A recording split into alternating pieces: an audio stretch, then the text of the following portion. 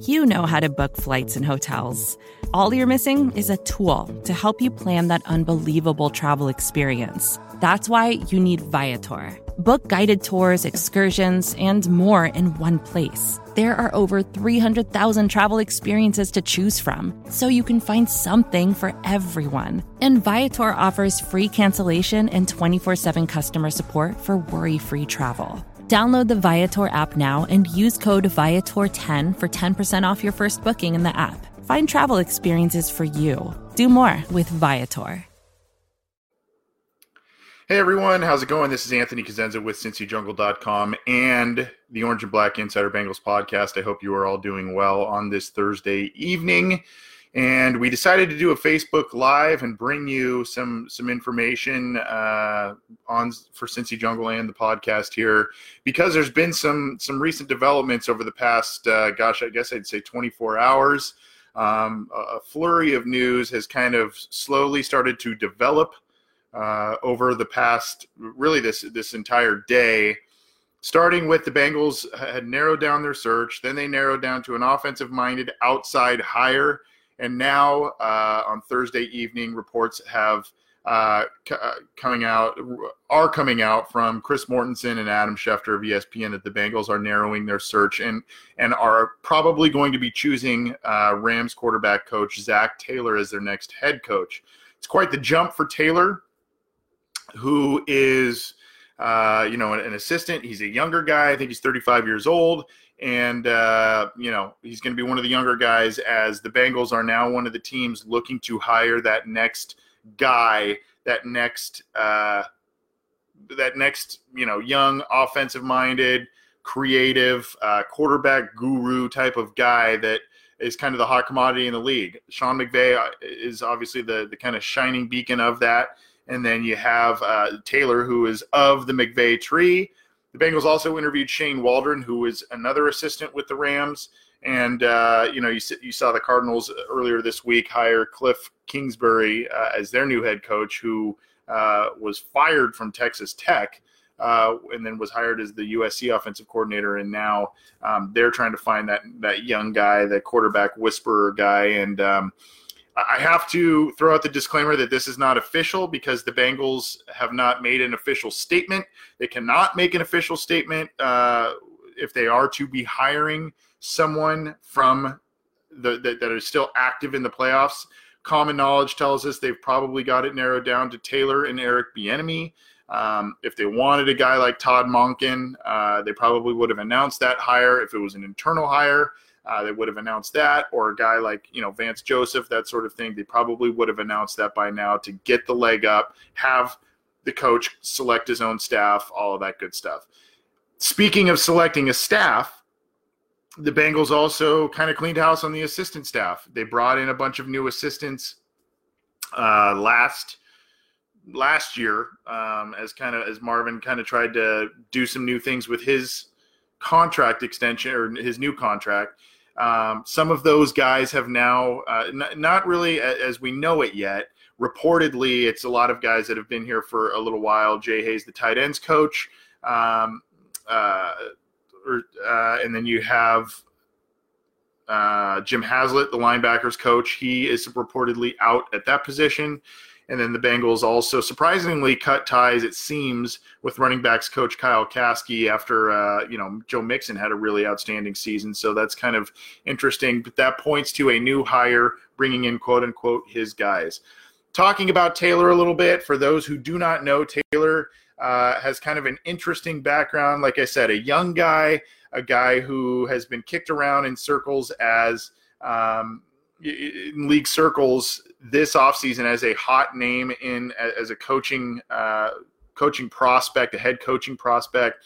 As I mentioned earlier, Adam Schefter of ESPN tweeted out that the Bengals would like to hire Taylor after the Rams season ends.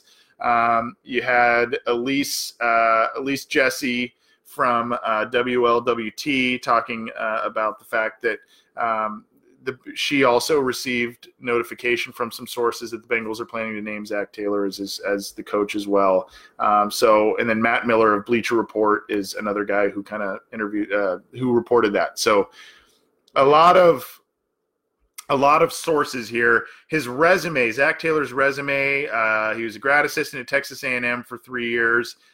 He was an assistant quarterbacks coach for the Dolphins. He was the quarterback coach for the Dolphins as well. Then he was an interim offensive coordinator there. Then he moved to the University of Cincinnati, offensive coordinator and quarterbacks coach there. And then he's been both a receivers coach and a quarterbacks coach with the Rams. Never a head coach. This would be his first time as a head coach, which is a little startling, especially with his age. That kind of throws off a couple of warning flags as well, I guess.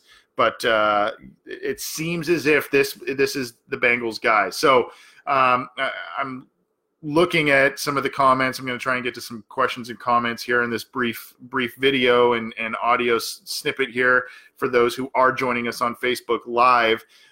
Greg Brown Jr. says going to bring his brother Press Taylor in as the QB coach. Yeah, Press Taylor is another assistant. I believe he's with the Eagles. That is probably a solid bet. Solid bet for him to probably be joining the Bengals staff at this point. I think that he'll probably get his guys. And what's interesting, it's going to be interesting to see who he hires as his defensive coordinator. It's going to be interesting to see what he does at offensive coordinator. The Bengals, like I said, they have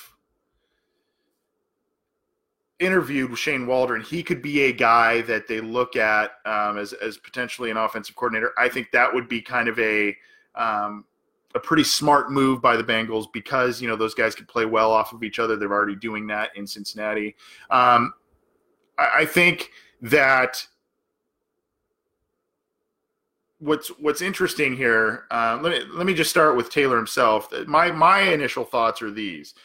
First, obviously the youth, his age is a little, it's concerning, but it's also refreshing. He's in his mid-30s, and, you look at some of the coaches. Yes, there's the McVays who have been successful at a very young age. But then there's also, you can go back to David Shula if you want to go way back to look at that. There's also the Dennis Allen, who was hired by the Raiders. So I'm a little concerned about that.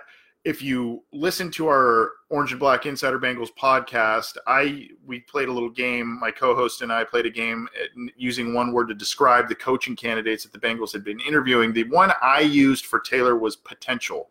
And I think there's a lot of potential for greatness there. I think a lot of people see it. But I also think that this is a very risky move because of the age, because of the lack of experience as a head coach. So I think that's another thought. I see Jimmy Foster in the chat here saying bold move, absolutely. And that's kind of what the Bengals needed, I think, to shake up the fan base, to shake up their team, their locker room, all that stuff. Some other thoughts with him. I would like to see him come in, yes, with quote-unquote his guys he works well with, but I would like to see him come in with at least maybe an established guy or two at the coordinator positions. Being a young guy, first-year head coach, there's a lot of responsibilities there. It's a big jump from quarterbacks coach and a spot offensive coordinator job with the Dolphins to head coach. So I would like to see him maybe lean on some more seasoned guys at defensive coordinator, at offensive coordinator, obviously guys he trusts and works well with. We'll see what happens there, but there is a vacancy at defensive coordinator. There's now a vacancy at tight ends coach. There's a vacancy supposedly at running backs coach and linebackers coach. So a lot of shakeups there. We don't know about offensive coordinator technically. Bill Lazor signed a 2-year deal with the Bengals last year with Marvin Lewis to stay on as the offensive coordinator, but it could be that the Bengals move on from him as well. We'll see. So those are just kind of some thoughts about Taylor and this potentially becoming the case as him being the Bengals head coach. I want to stress again, at this point in time, this is a report. The Bengals have not announced that. This is not official, but usually where there's smoke, there's fire. And the first couple of smoke signals that I guess we saw this week was the fact that the Bengals continued to wait to make an announcement on their head coach. And that's usually a sign that their guy is still in the running for a Super Bowl this year, still active in the playoffs, and they can't really announce things, negotiate, all that kind of stuff. They can only interview. So I'm seeing a couple of different comments about. I like this one from good friend Jason Von Stein here. We won't have him as our coach for 16 years if he doesn't succeed. We have needed a change for a while. This is a good thing no matter how it goes. Yeah, I mean, I would, yeah, unless the Bengals have pulled out a Belichick, a McVay, or whatever out of the hat here with Taylor, if he is the guy, he probably will not be here for 16 years. That's just the reality. It's just not common in the NFL, like Marvin's tenure. I mean, you looked at when he was let go, he was, I think, the second longest tenured coach with his team when he was let go. So I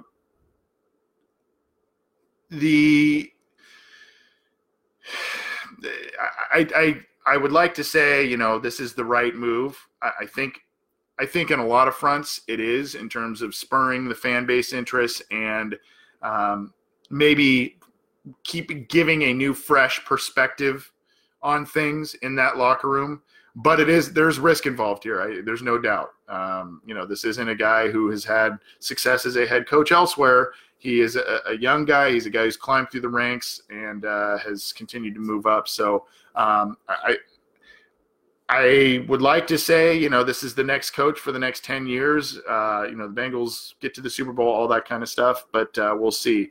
I want to say this, and I almost hesitate bringing this up, but it is an interesting read. I saw it through the Cincinnati Enquirer. One of the reporters there recently caught up with Carson Palmer, and Carson Palmer, his advice to a coach was simply good luck.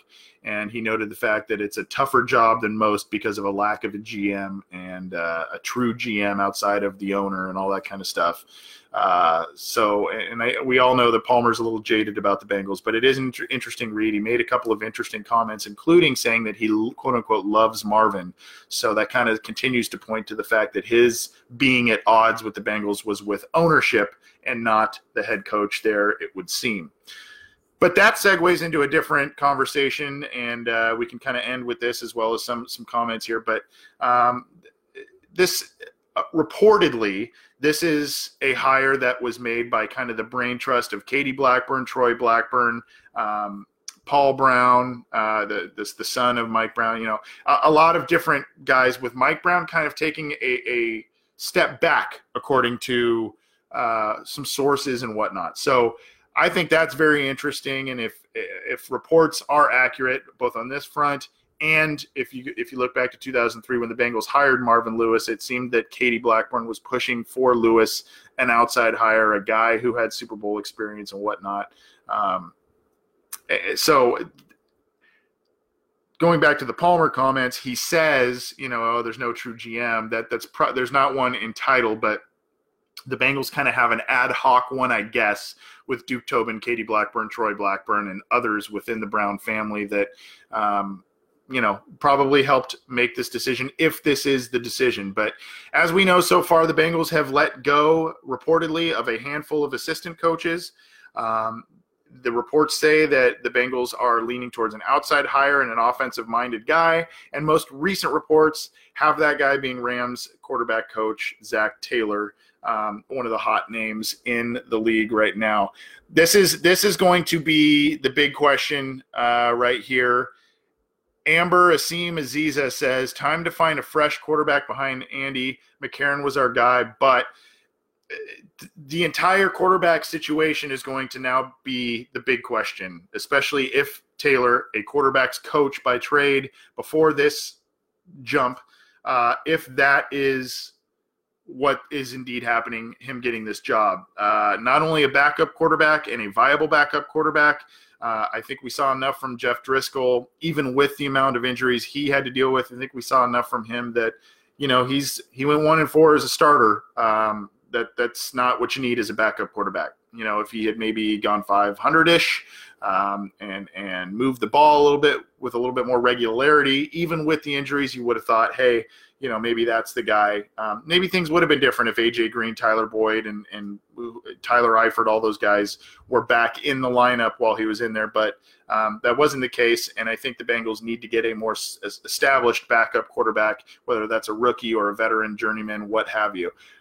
But the big question is with Dalton. What does this mean for Andy Dalton? Andy Dalton has been the quarterback for this team for 8 seasons.